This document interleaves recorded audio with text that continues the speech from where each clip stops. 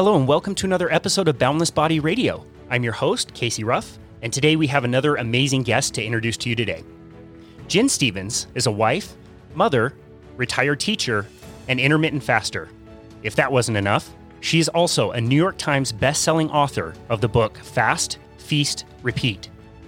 She is the author of the Amazon #1 bestseller, Delay, Don't Deny. In total, she has 5 books available for purchase on her website, where you can also find her blog, success stories, and other fantastic resources. She is the host of 3 podcasts. Wow, 3 podcasts. I have a hard enough time just with one, including the Intermittent Fasting Podcast and Intermittent Fasting Stories. Her latest podcast is called Life Lessons, which she hosts with her friend Sherry Bullock. Jen is a ray of light, a beacon of positivity and optimism, and it is a joy and honor to host her here today on Boundless Body Radio. Jen Stevens. Aww. Thank you so much. Yeah, that does sound crazy when you read it all out. I'm also working on a new book, and my deadline is the end of March. So I don't know. I don't have enough to do. I'm juggling cats. Do you know what sleep is? Like, do you ever sleep? Yeah, I actually do. I am one of those people that I'm 100% on or I am off. Wow. I go to bed, pretty early. I'm usually in bed by 9 p.m. and I wake up early in the morning and 1 in the morning, 2 in the morning to get all this done. Well, I wait. I have my alarm clock set so that the light doesn't come on until 5:30. So it's like I can't tell what time it is until 5:30. And so if it's still dark, I know it's not time to wake up. That's a good way to do it. Wow. Yeah, your podcasts are great. I love all of them. They're all very unique and different. They have kind of a different vibe from each other. And I really enjoy all of them for what they are. I really love the one about the stories. It's so, I think, cool and validating for myself and other people who want to try fasting to hear that, other people are succeeding with it. Absolutely. And no matter who you are, there's someone like you who's out there telling their story. We're a diverse community, people all over the world, and, people who only needed to lose a tiny bit of weight, and people who needed to lose, 200 pounds, people who were, pretty healthy, but just, struggling with weight loss versus people who had really tremendous health struggles, that may have been even lifelong. But the one thing we have in common is that intermittent fasting has helped bring, health to us, sanity to our lives, and helped us, really, most of us find that we can love food again. That's so awesome. Fasting, it's just so interesting. It's such an interesting thing. I want to talk to you. I used to fast once a month for religious purposes, and it was, a 24-hour fast. And boy, that month would be like one day of being utterly miserable and hating it, and then the rest of the month just looking forward to the next time I would have to do it. And those days are all miserable because you're thinking about, I'm gonna have to do that day of nothing. I can't eat any food. And now fasting has become, for me personally, incredible. It's easy. It's amazing. You feel great. How does something miserable turn into something like that's amazing? It's the best thing ever. Well, our bodies are, adaptable, and we are meant to be, the wording is metabolically flexible. That means that we're supposed to be able to draw on our stored fat for fuel when food is scarce. That's why it's there. And we're supposed to, be able to run on the food we're eating, when we're eating. Unfortunately, in modern times, with all the plenty that is around us, we've gotten used to being in the fed state the whole time that we're awake. And so our bodies have lost the ability to tap into fat stores for fuel, which sounds crazy, but we've all been there. Like you said, those 24-hour fasts that you did once a month, you probably felt hangry and miserable the whole day because your body was not metabolically flexible. It's not just like you could flip that switch and then now you're fine. You have to train your body how to do it. And the adjustment period is the hardest part of intermittent fasting. So every time you had that one monthly fast, you were having to go through that, adjustment. You never adjusted because you didn't, get up and do it the next day.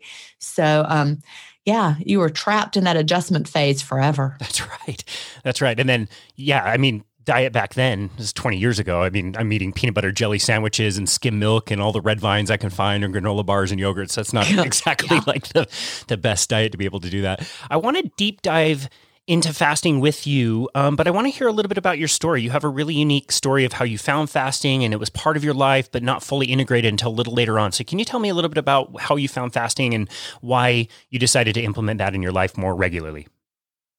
Yes. I first found out about intermittent fasting or first read about it in probably around 2009. I was, on the diet roller coaster of ups and downs, searching for something that would provide sanity and a framework for my life where I could just, forget about food and just eat. But that thing, kept not being there. So I tried everything along the way. But in the meantime, I read about fasting and I would dabble in it here and there. I would try a plan. I would try, having maybe an 8-hour eating window for a while or a 5-hour eating window, or I would try alternate daily fasting. There were some books out there about that. Or, Brad Pilon's Eat, Stop, Eat, where you just would have like 3 days a week or 2 days a week where you would just go for 24 hours. The problem is I never gave my body time to adjust. Like I would try a 5-hour window for 3 days in a row. And then I would be like, this is really hard. And then I would quit doing it. And then a month later, I'd be like, well, that really does sound like something I would like. And I would try again, or maybe 3 months later. And so, of course, it never got easier. And I would just, throw it by the wayside. Still, whenever I read about it, I was like, this has really got to be the answer because it sounds so simple. But of course, I didn't understand about metabolic adaptation. Really, no one was talking about that. The whole idea of intermittent fasting was just viewed as a way to eat fewer calories, whether it was a couple days a week, as in like a 5-2 plan, or if it was, within a daily eating window. And so we didn't really understand the hormonal and metabolic benefits that go along with actually fasting and as your body changes and adapts. Then in 2014, I went on a family vacation. We went on a cruise. It was 7 days. And, those were back in the days when I was really eating all the time. I remember being on that cruise ship. We would get up and have breakfast. I would drag my family to the sit-down breakfast. Then I would drag them to the sit-down lunch, sit-down dinner. We would have snacks throughout the day. I can't believe how much I would eat.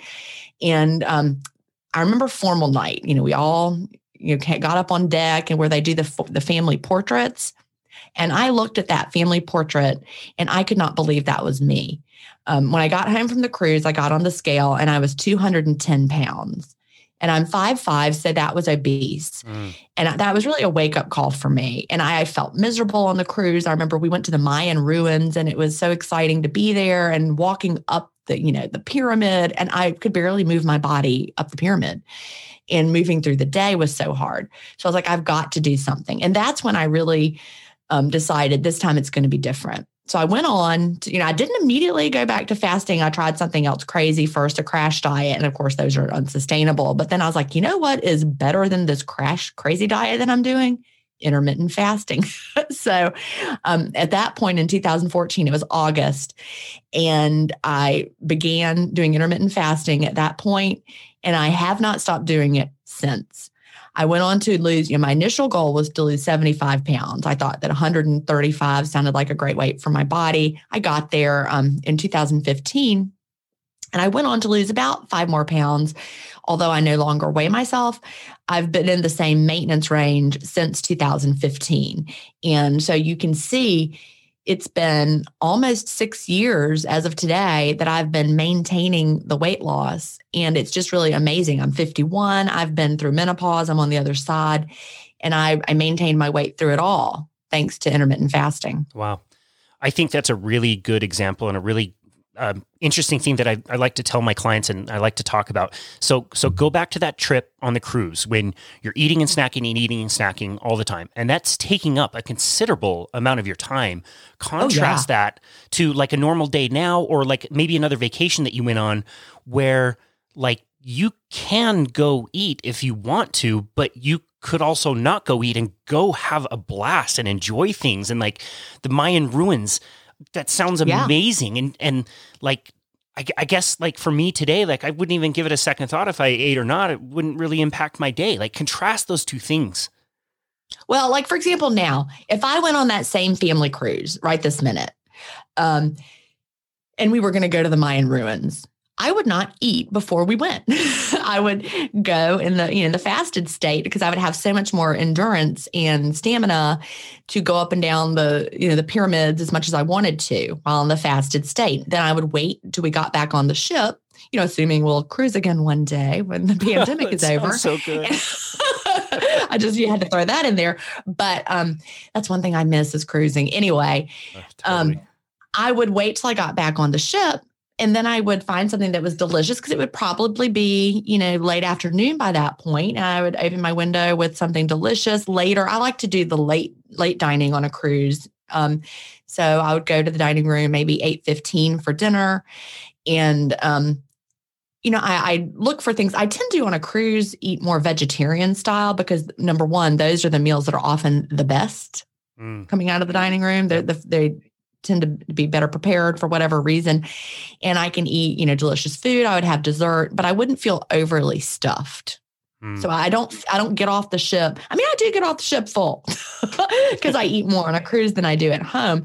But soon, I remember the last day of a cruise when it was time to disembark, we would get up and go eat breakfast in the dining room before we would leave. And then now I would never do that. We just have, coffee and then we get off the ship, we go home. I don't eat till I get home. And it's just, I feel so much better. It only takes a couple days to feel like myself again versus feeling miserable. Sure. Yeah, that's such a good point. You've already brought up metabolic flexibility, which I love to talk about. I could talk about that all day. But you talked about if you were to go to the ruins today, you would purposely not eat so that you could have more energy. And I think for a lot of people, that's super counterintuitive. I had a backpacking trip this year where we walked 10 miles into the campsite before we had to set everything up. And I did the same thing. Like purposely, I want to be able to burn stored fat for a 10-mile walk. I know I can do that if I haven't eaten food. So I'm not even going to touch any food until later at night when I'm, sat down around the campfire. I can chill out and relax a little bit. And everybody else around me is eating and snacking. They need to stop. They need to take a break. Like you can see their energy going up and down where my energy is there. It's just fine. It's so different. Exactly. It's all a matter of having the energy accessible. Like if you carried food with you on a hike, but you had it in a backpack and there was a padlock on there and you couldn't get in the backpack, you wouldn't be able to eat that food. So it's the same thing, when your body can't access that stored fat for whatever reason, it's not metabolically flexible. You may have all this wonderful energy. You have glycogens, in your muscles and your liver, you have stored fat on your body, but you can't really get to it. If you're not metabolically flexible, especially the fat for fuel. But, I went hiking with my son and his wife. We went to a national park in South Carolina in December when they were here for the holidays. And I did the whole thing in the fasted state. And they're not fasting, which is funny. My son did for a while. He's 22 and they live in San Francisco. They're vegetarians, but he's stopped fasting now that he's working from home. He had done it kind of a little bit, but they get up, they eat breakfast, they carried snacks. They ate lunch before we went while we were at the park. And then they had snacks halfway through. And I'm like, y'all. And I was just fasting the whole time. I didn't eat till we got home, probably about 4 p.m. Wow. And I felt great. That's awesome. Yeah, it's really quite an interesting feeling when you're observing that in other people, yet you just kind of feel really good. I love the analogy you gave. That was a great analogy. And think like the food is there. It's in the backpack and it's even like weighing you down. It's not even doing anything. Oh, yeah. You have to drag it along with you. Yeah. And it's there for us to access and it's not scary. Sometimes people have the misconception because we've been told it for so long that if you don't eat all the time, you're going to start burning your muscle for fuel. But that's not really up high on your body's priority list. We've got all this stored fuel in the form of fat. Let's burn our heart muscle. No, the body's not going to do that. Yep. Great point. Okay. So you mentioned something really important, and I want to make sure that we address it. And it's that a lot of people, they maybe get intimidated by the word fasting. Like what does fasting mean? Is that different than intermittent fasting or extended fasting? Or, sometimes I like to use the word time restricted eating. For some people, that sounds a little bit nicer. Is there a specific definition of fasting or something that people should be afraid of or nervous about? Or how do you think about those things? That's a great question. There's a lot of emotion tied into the word fasting. We actually had this exact discussion yesterday in one of my Facebook groups. Someone said that people were turned off when she used the word fasting. And so she'd like to use time restricted eating. And really, someone else said, well, I don't like the idea of restricting my eating. I don't like that word either. So words are powerful, but really, the idea of your body can be in really one state or another. You're in the fed state or you're in the fasted state. Now, it's not quite so black and white. It's not like you flip a switch, now you're in the fasted state. It's a little more like a dimmer switch on a light. It's not like a light switch. It's like a light dimmer. But, there's processes you go through when you're getting to the end of the fed state and making the switch over to the fasted state, and then, vice versa. But, we really are all fasting overnight. So we shouldn't be afraid of the word. In fact, we have a word for it that every human knows, and that is breakfast, which means break fast. That's right. So we're doing it every day. So when someone says, oh my God, I can't do fasting, like, well, you do. You do it every night, unless you're waking up in the middle of the night to eat. You're not. So you break the fast every day. The only difference is I may wait later in the day to break my fast than you do. But we're all breaking our fast at some point. So time-restricted eating is the eating window approach to intermittent fasting. So I want you to think of it as intermittent fasting is a big umbrella term. If you can think in Venn diagrams, I was an elementary teacher for 28 years. I like Venn diagrams. Think of a big circle, and that is intermittent fasting. And then within that intermittent fasting big circle, we're going to have another circle inside there that fits in it. And that's going to be time-restricted eating. That's the eating window approach, where you eat every day within a window of time. That's the approach that I use. You would have another circle inside that intermittent fasting circle for alternate day fasting approaches, where you might go for 36 hours and then have a day where you ate for 12. It's alternate day fasting. You're not eating one day, then the next day you're eating, and so forth. A 5-2 would be an approach that fit in that circle. That's where you're going to have 2 fasting days a week. And then the other days would be, quote, eat normal days, eat normally. 4-3 would be another approach like that. Now, extended fasting, I'm going to put that completely outside the intermittent fasting circle, because extended fasting is different. When you get outside of alternate daily fasting, you're really getting into more extended fasting. And that is not something that I recommend people do frequently. Some people like to do maybe one 72-hour fast a quarter or something, for health benefits. And, there's certainly some validity to that. But keep in mind that the longer fasts, when you get beyond the alternate daily fasting realm, those are going to be for health benefits, not so much for, quicker weight loss, because you really can overfast for your body. I talk about this in Fast, Feast, Repeat. About, the dangers of over fasting. And, here in the United States, we're pretty much known for go big or go home, right? So if it's good to fast for 19 hours, it must be great to fast for 90 hours, but not necessarily. That's a really good point. So you mentioned a lot of different protocols. We invited you on so that you could just tell us which one to do. So just tell us what to do exactly. And then we'll end the podcast and everybody can go and do that, and they'll be in perfect health because of you and because of coming on this podcast. Which one is the best? Nice try, Casey, but I know you know what I'm going to say. There isn't one. I wish there was. We're all so very different. If you're in excellent health and you don't have a ton of weight to lose, and if you're a man, especially if you're young, something like 16-8 is probably a good one for you. That would be 16 hours of fasting with an 8-hour eating window. You'll probably, be able to become metabolically flexible pretty quickly, and it'll just be easy and you'll feel great. Whereas let's say you're somebody, like me back when I was obese, 210 pounds, middle-aged woman, yo-yo dieter for years and years. I needed a different approach. I needed a shorter eating window. 16-8 was not likely to give me, weight loss. It never did. Back when I was experimenting from 2009 to 2014, the 8-hour diet book had come out and it promised us lots of things. It promised you could eat, whatever you want, as much as you want, however you wanted during an 8-hour eating window, and you would magically lose the weight. Well, no, that did did not work for me at all.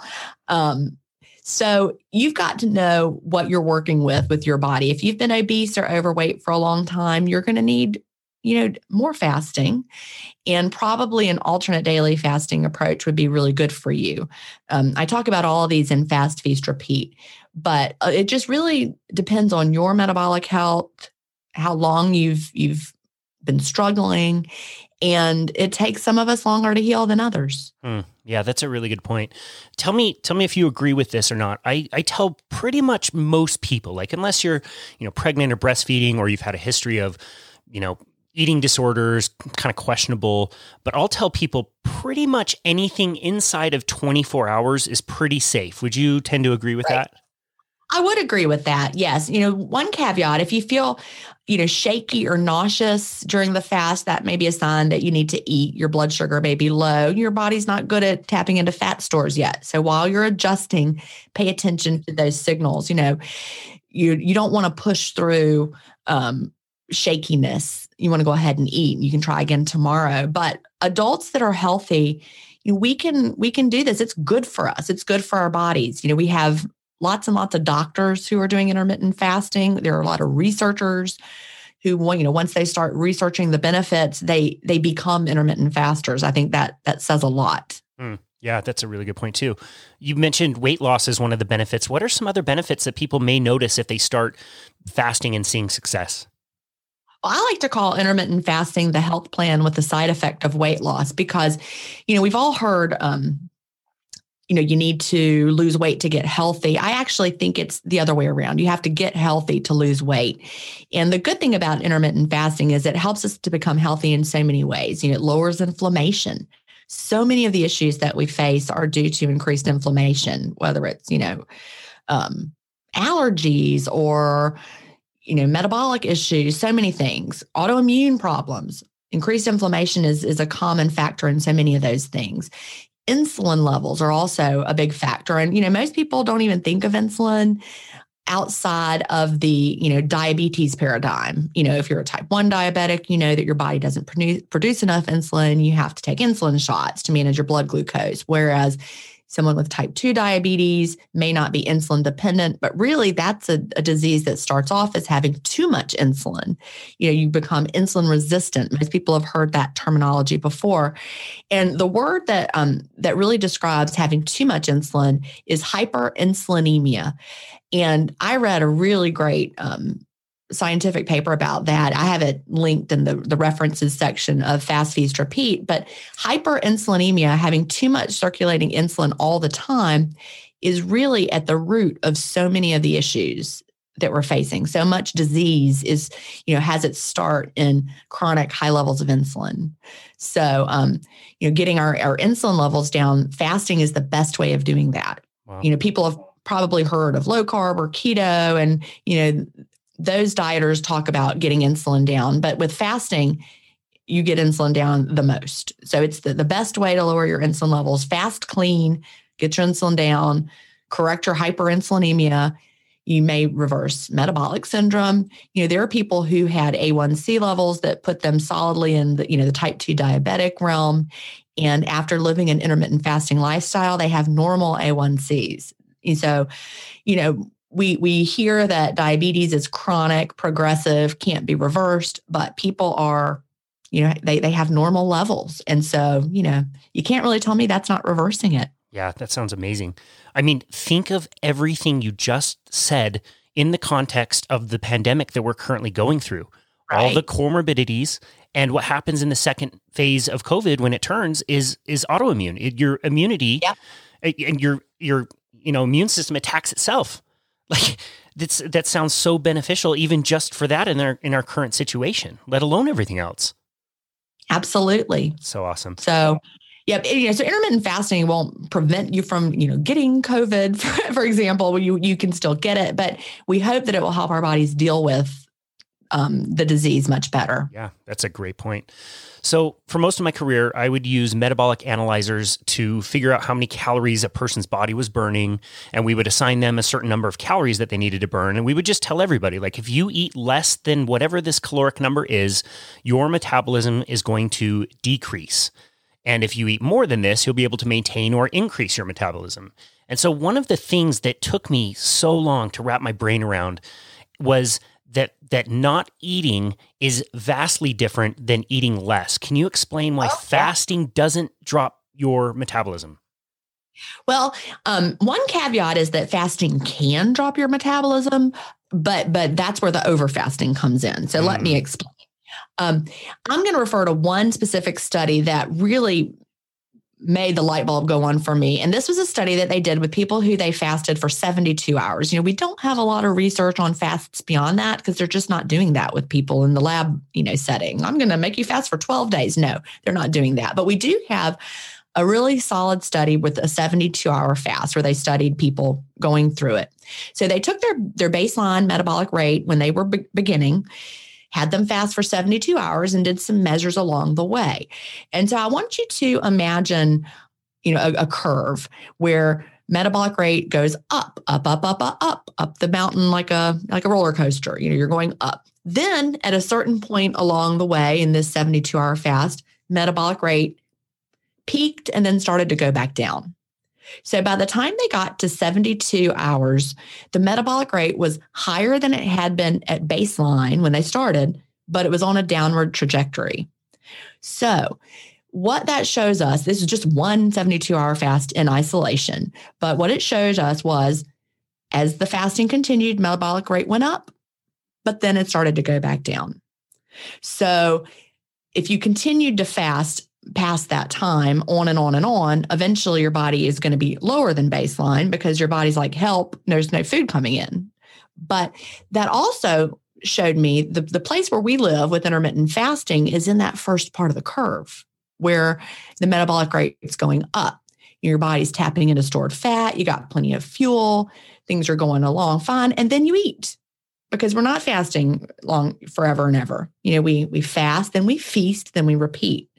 So if you do that, your body should not slow your metabolism over time. That's very well explained. You also mentioned the name of the title of your book, and it's called Fast, Feast, Repeat. It's not called Fast, Eat a Little Bit, Portion Control, Repeat. Right. And we see that problem with people sometimes, especially women who have restricted for a long time. They tend to still view intermittent fasting as a restrictive diet.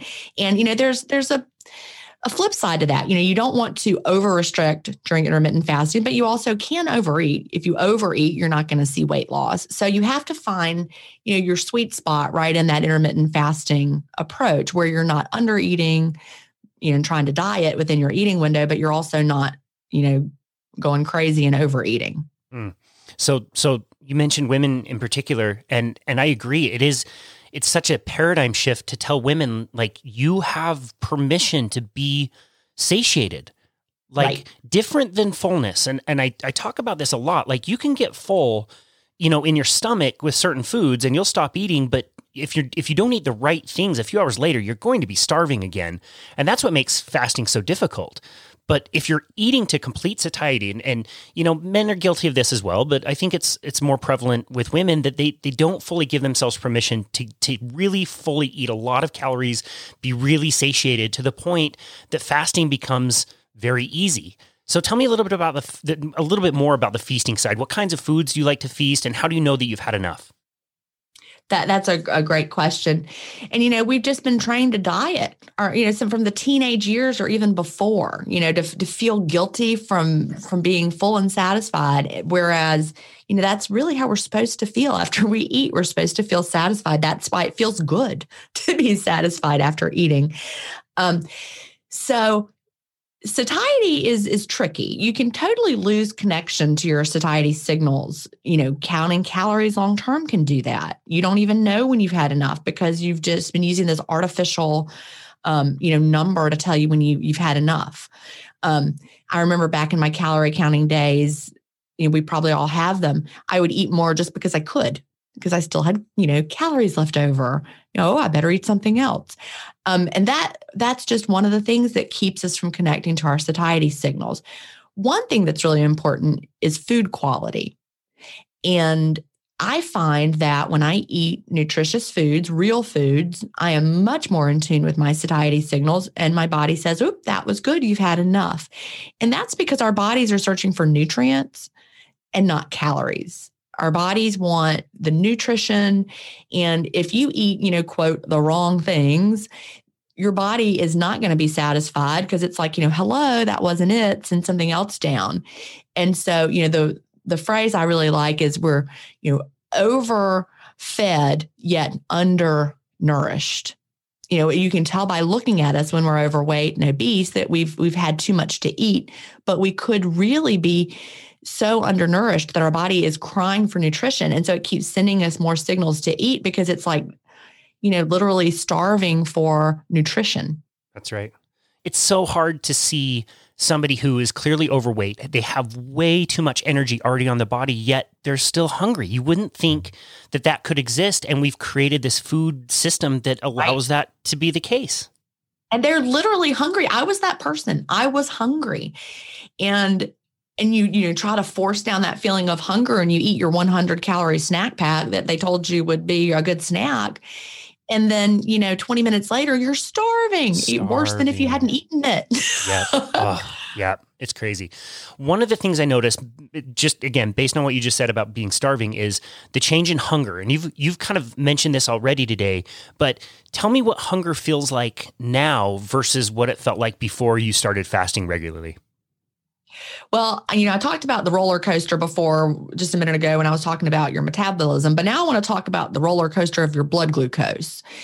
We've all been hangry, and think about your blood glucose. It's going up and down and up and down. And when it would have a crash, you're starving. That's when you might feel shaky and your body's like, my blood sugar's low, put something in now and you're hangry. Well, that's how you live when you are in the constantly fed state and you're a sugar burner. You wake up in the morning, you have something to eat, then a couple hours later, a snack, and then another snack, and then a lunch, and you just keep going. So you're constantly on that blood sugar roller coaster.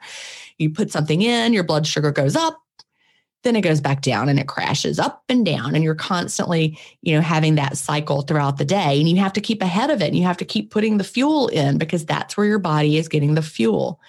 Well, when it comes to intermittent fasting, your body learns how to tap into your fat stores for fuel. So I wake up in the morning and my body knows where to go for fuel and I'm fine. And I may have a stomach growl here and there or think, eating might be fun, but, I stay busy. I don't have those crashes during the day. My blood sugar isn't going up and down wildly and crashing. Then when I open my window, I eat food that makes me feel great. And I keep that steady blood glucose, but my body shifts over, to using the food for fuel when I open my window. But I used to be way hungrier when I would eat frequently during the day. And it just had to do with, my body was ready to find a fuel source. And that's why I had to put one in. Yeah, that's such a good point. I think more people would be willing to try it and get through the first part that's a little bit uncomfortable if they knew what that felt like, because I think most people just know that hunger is hanger. My head is on my desk at 3 p.m. because I'm starving. I have no energy. I have to have a candy bar or a soda or something to get me over that hump versus like, yeah, I'm a little hungry, but there's stuff I like to do. There's clients I like to see. I can go on a walk. I can go on a bike ride. It's such a different feeling.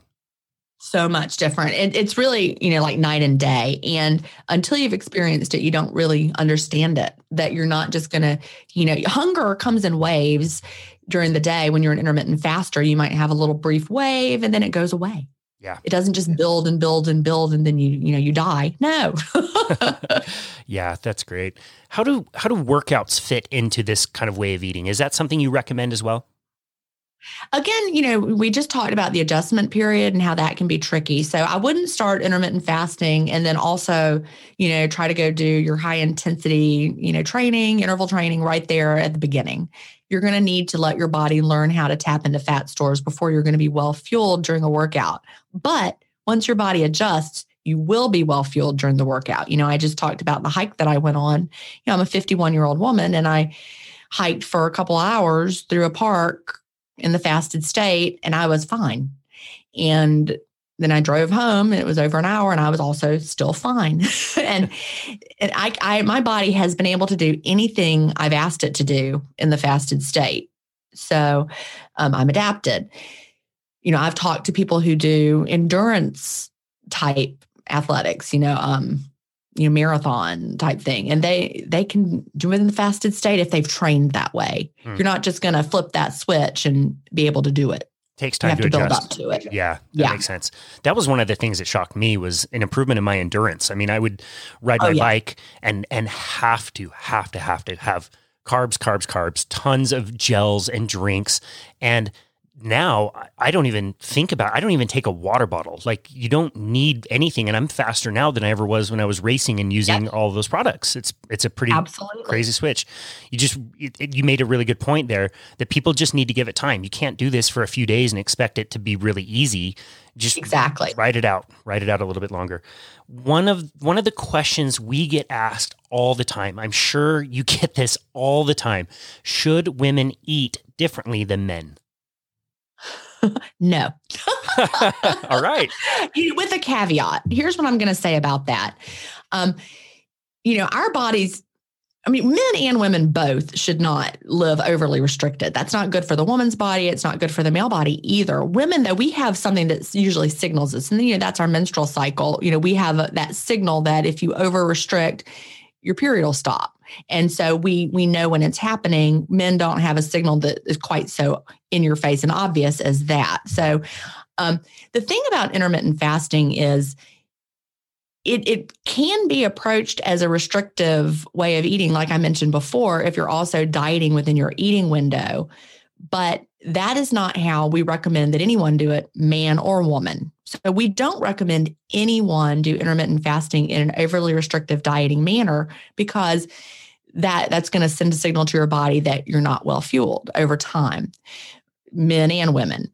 Women just have that, like I said, that hormonal signal that lets us know when it's happening. So, we've got almost 500,000 members in our various Facebook support communities, and the majority of them are women. Just that's the nature of Facebook, I think, and people joining groups. A lot of females. We have wonderful male members as well, but it's predominantly women, and so we have hundreds of thousands of women who are doing intermittent fasting successfully. We may have a few cycle changes at the very beginning as our body adjusts, but most people find that their cycles become more regular and hormonally healthier over time. And that's just what we see over and over again.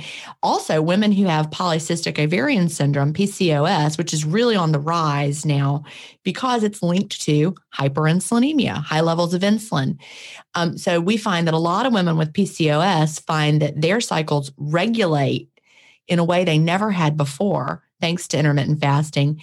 And even women who had been struggling with infertility find that they suddenly are pregnant after, they've started an intermittent fasting lifestyle. So women should not be afraid of intermittent fasting. You should be afraid of anything that's overly restrictive, but that's not the way we want you to live the intermittent fasting lifestyle. Perfect. And then you gave us some food recommendations. I find myself in the bias world of the kind of low carb carnivore type community. That's worked well for me and worked for my clients. And I fully recognize that just because that's the route I tend to choose doesn't mean that works for everybody. You seem to be very open and non-dogmatic about nutrition. You mentioned real food. Is that about as complex as it gets for you? Yes. Although one caveat there too, I have a book that I wrote in 2017 called Feast Without Fear. And I wrote that book because of the dogma that you're talking about. And honestly, it's, I really see that on Instagram a lot. As I'm scrolling through my Instagram feed, I see, people who are carnivore, people who are raw vegan, and everything in between. And everyone is so dogmatic about this is the way everyone should be. And clearly the people who are carnivore are happy and doing well and claiming excellent health that they've never had before. And the same is true on the raw vegan side. They're claiming excellent health that they've, better than they've ever felt. And, is one side lying and the other side is right? And then we've got everything in the middle. And so I was like, there's got to be an answer. There's got to be one best way for us to eat. What does the science tell us? Well, I was digging through everything I could find, reading all the books from low fat people, the books from low carb people, and following the science. I ended up on a TED Talk, Dr. Aaron Segal, and the title of his talk is "What is the Best Diet for Humans?" I think that's the title of it. You can find it on YouTube. Dr. Aaron Segal, Eran, he is Israeli. And I watched that video, and that was when I first heard about personalized nutrition, and it blew my mind because he's standing there saying that we all have a different glycemic response to the same foods, for example. Like some people have, a really high glycemic response to ice cream, but not to white bread, versus someone else might be the complete opposite. But we've all been trained that, the glycemic index is like a number that's set in stone, and this is what it is. And, then I realized the glycemic index was created because they took a bunch of people, averaged their glycemic response, and gave the average as what the glycemic response was. Well, think about height, for example. What if we said people, that's how tall people were? We took all the people and averaged their height and said, this is how tall you are. Well, clearly that's not how tall we all are. It's the average. Averages really don't say a lot about an individual person. So, we're learning more and more now. And there's some fascinating research that's ongoing. I talked about this in Fast, Feast, Repeat. Dr. Tim Spector, he's out of the UK. He's doing a series of studies called the PREDICT studies. I actually got to take part in PREDICT 3. They have an app called the Zoe app. And I talk about it more at jenstevens.com/Zoe. But it's really has to do with your gut microbiome and also your glycemic response to different foods. They all really play in together. So I just went through a period of time where they tested my gut microbiome to see what was living down there, what the gut bacteria makeup is for me. And that gives a lot of clues to what foods work well for your body and your gut. And then I wore a CGM, or a continuous blood glucose monitor, for a period of time, and I tested different foods that they sent. And, they tested my blood to see how it responded. To make a long story short, I end up with a personalized recommendation of what foods work well for my body. For example, I found out that my body doesn't clear fat very well, unfortunately. That's really sad to me because we all love to eat foods that have plenty of fat, but it gives a big clue as to why keto didn't work well for my body. I always felt inflamed and yucky when I was trying to do keto. I tried that back in 2014. Didn't work well for me. I didn't lose any weight. I felt awful. As soon as I reintroduced carbs, switched to intermittent fasting, that's when my weight loss began. But based on what they know, if your body doesn't clear fat well, eating too much fat is very inflammatory for you. Versus someone else whose body does clear fat well, they can handle a whole lot more. And that's better for them to eat. So it's fascinating to see how different we really all are. So they gave me a list of foods. These are the foods that would work well for me. And I actually followed their exact recommendations for 7 days, and it was amazing. I don't want to track. I don't want to measure. And so I'm not going to do that long term. But, for example, beans, they are really high scoring for my body. And I ate a lot of beans during those 7 days, and I felt fantastic. Wow. That's super interesting. We'll have to link to all that in the show notes. That's great. There is a word. It's kind of a newer word. We haven't talked about this yet, and it came on the scene a few years ago, and it is so interesting. I love it. Tell us, what is autophagy? Okay, yeah, autophagy. We had never heard of autophagy until, when I say we, I'm talking about people like you and me. Obviously scientists who were studying it had heard of it, but most of us had not. Even, doctors hadn't heard of it. But then in 2016, the Nobel Prize in Medicine was awarded based on research into autophagy. And then suddenly everyone was talking about it. It's basically our body's recycling and upcycling system. It's the way our bodies kind of clean up in the background, and, we can recycle old junky proteins and clean up, damaged cell parts. And our bodies are great at doing that. But we have to give them the right environment to do it. If you're constantly in the fed state, your body is all the time focusing on digestion and dealing with, processing your meals. Well, if you do intermittent fasting and you're in the fasted state, your body suddenly not doing as much. And it's like, well, nothing's coming in. Let me look around and see what I've already got on hand.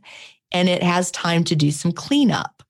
It's like if you were throwing, a frat party at your house and, hundreds of people were there and they're generating a lot of garbage, you're going to have a big mess.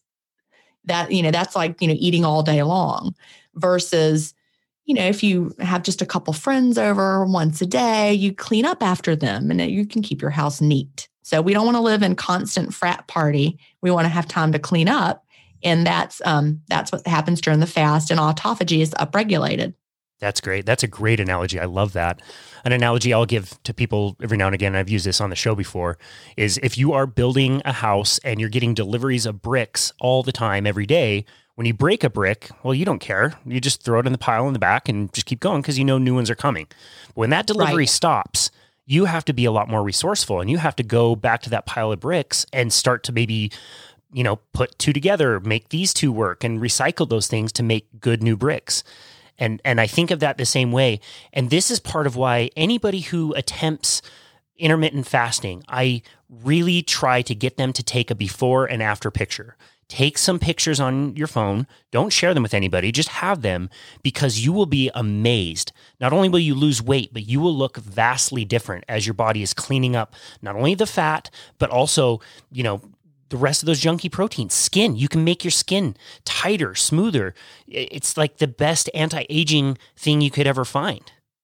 Absolutely. We see that in the before and after photos in the groups. People will share them, and people who are new will say, wow, these photos are almost unbelievable because everyone looks so much younger. It's like we've discovered the fountain of youth. That's right. Yeah. It looks like some of these people that have lost, 100 pounds, they look like they've never been overweight a day in their life. They look great. Right. That's awesome. I mean, that's me. I lost over 80 pounds and, I don't look like you would not know it by looking at me. So cool. Let's tell a new listener, is there anything they need to do to prepare to start fasting, or should they just start with wherever they are? That's a great question. I have something in Fast, Feast, Repeat that I would encourage all new people to get that book and find the 28-day fast start chapter. You can go straight to that first and then go back and read the part before it. But you need to think about yourself. Some people are a rip the Band-Aid off kind of person. You can just start, like say you want to do 19.5, you're just going to do it. Day one, you're doing it, you're fine. Whereas other people, especially someone who's been obese for a while, or you're pretty sure you're metabolically inflexible, you may need to have an easier ease-in type approach. Train your body to burn fat for fuel and take your time with it, or maybe somewhere in between. The number one thing I want everyone to focus on is the clean fast. Your first goal is to nail the clean fast. And what do I mean by the clean fast? For me, there are 3 goals that you have while fasting. And once you understand those 3 goals, then you know why to fast clean. The first one is you want to keep your insulin low. I've talked about that before. We want our insulin low. That helps us tap into our fat stores, because high levels of insulin actually keeps us from tapping into fat stores, because insulin is anti-lipolytic. So keep your insulin low. Insulin's for storing. Low insulin, you're able to get your fat stores back out again. And we keep our insulin low by avoiding anything that makes our brain think that food is coming in. Obviously, eating food would be the wrong thing to do, because that would not be fasting. But there are a lot of things, that we think are okay, like, a diet soda, or, putting lemon juice in your water, or even a lemon wedge, because your brain senses that as food coming in. We taste the sweetness of the diet soda. We have a cephalic phase insulin response, which is our brain saying, oop, sugar's coming in. Well, of course it isn't. We're having a diet soda, but your body doesn't understand, artificial sweeteners. So insulin goes up. And that's the opposite of what we want to do during the fasted state. So avoid anything that tastes sweet or tastes like food or is food, or anything that might make your body think food is coming in. Fasting goal number 1. Fasting goal 2 is we want to tap into our stored body fat for fuel. So you want to avoid taking in other sources of fuel. There's a train of thought that, well, MCT oil, butter, they're fat. They're not going to raise my insulin a lot. So I'm just going to take those in and my body's going to make ketones out of those, out of that stored fuel or out of that, MCT oil or out of the butter in my coffee, and I'll have great energy. Well, that's true, but you're getting the energy from your coffee cup instead of from your body. Your body can make ketones from your stored body fat, and that's really what we want to have happening during the fast. The goal is not to have ketones. The goal is to make them from stored body fat. That's where you have your great mental clarity and your great energy. So if you're constantly taking in sources of fat in your coffee or in your beverage, you're not having to tap into your fat stores at all. And so that doesn't even make any sense when you think about it. Also avoid taking in ketone supplements. You don't need those. You don't want to take them in. You want to make them. And again, when you take these things in, your body isn't having to scrounge around and make them for you from your stored fat. And fasting goal number 3 is to increase autophagy. And we know that protein, if you ingest protein, that turns off autophagy. So that's why you don't want to drink bone broth. That's a source of protein. So avoid things like that during the fast. So to fast clean, you stick to plain water. It can be sparkling or still, just don't add anything to it for flavor, just plain. And for some people, it may have been years or decades since they just drank plain water. Wow. People have to adjust their taste buds to that. That's right. You can have black coffee, plain tea. Don't add anything to it. Don't drink the flavored varieties. Don't drink, all those herbal teas that actually are sweet or flavored. Avoid all of those. Just keep it really simple. A bitter flavor profile is not associated with insulin response. And that's why black coffee and plain tea are fine for most people. That's great advice. We've already talked about your podcast. You do a podcast, Intermittent Fasting Stories, where you hear real people tell the real stories. And I'm going to put you on the spot here. Just the first one that comes to your mind. What's a standout story that you're really, happy about, excited about? That it could be just the first one that comes to your mind. Oh gosh, there's so many going through my mind. I mean, of course, the ones I just did, I just talked to a professional football player, an ex-professional football player, who talked about how he uses intermittent fasting. I've talked to personal trainers and even someone who, works in that role for a professional basketball team. I've talked to doctors. I've talked to an OBGYN who uses intermittent fasting with her patients. And I mean, so many people, I just really, stories that make you cry, stories that make you cheer, people who have faced death of a spouse or death of a child and used intermittent fasting as part of their healing. There are just so many. I think I recorded number 142 today, and I've been asked that before, but I can't pick a favorite because they're all so special. And, even the person who, quote, only needed to lose 10 pounds, but finally found food freedom. That's a huge story for that person. The person who needed to lose 200 pounds. It's just all of them are inspiring in a different kind of a way. So I can't pick one. It's like, when you have a bunch of kids, you love them all. Pick your favorite. I can't pick a favorite. Well, that's great. I can't recommend that podcast enough. It's very, very good. It's really heartwarming. You really do a great job capturing those stories. It's one of my favorites to listen to. Tell us about your new podcast. What made you decide that 2 podcasts was not enough and you needed to do a third one?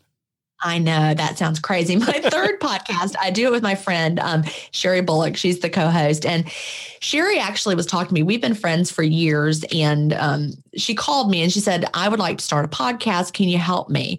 And she was, troubleshooting, how do I get started? And I was giving her a lot of advice. And she's like, well, I would like to have maybe guest co-hosts here and there. And it's not an intermittent fasting podcast. Then all of a sudden the light bulb went off and I'm like, oh, I would like to talk about things that aren't fasting too.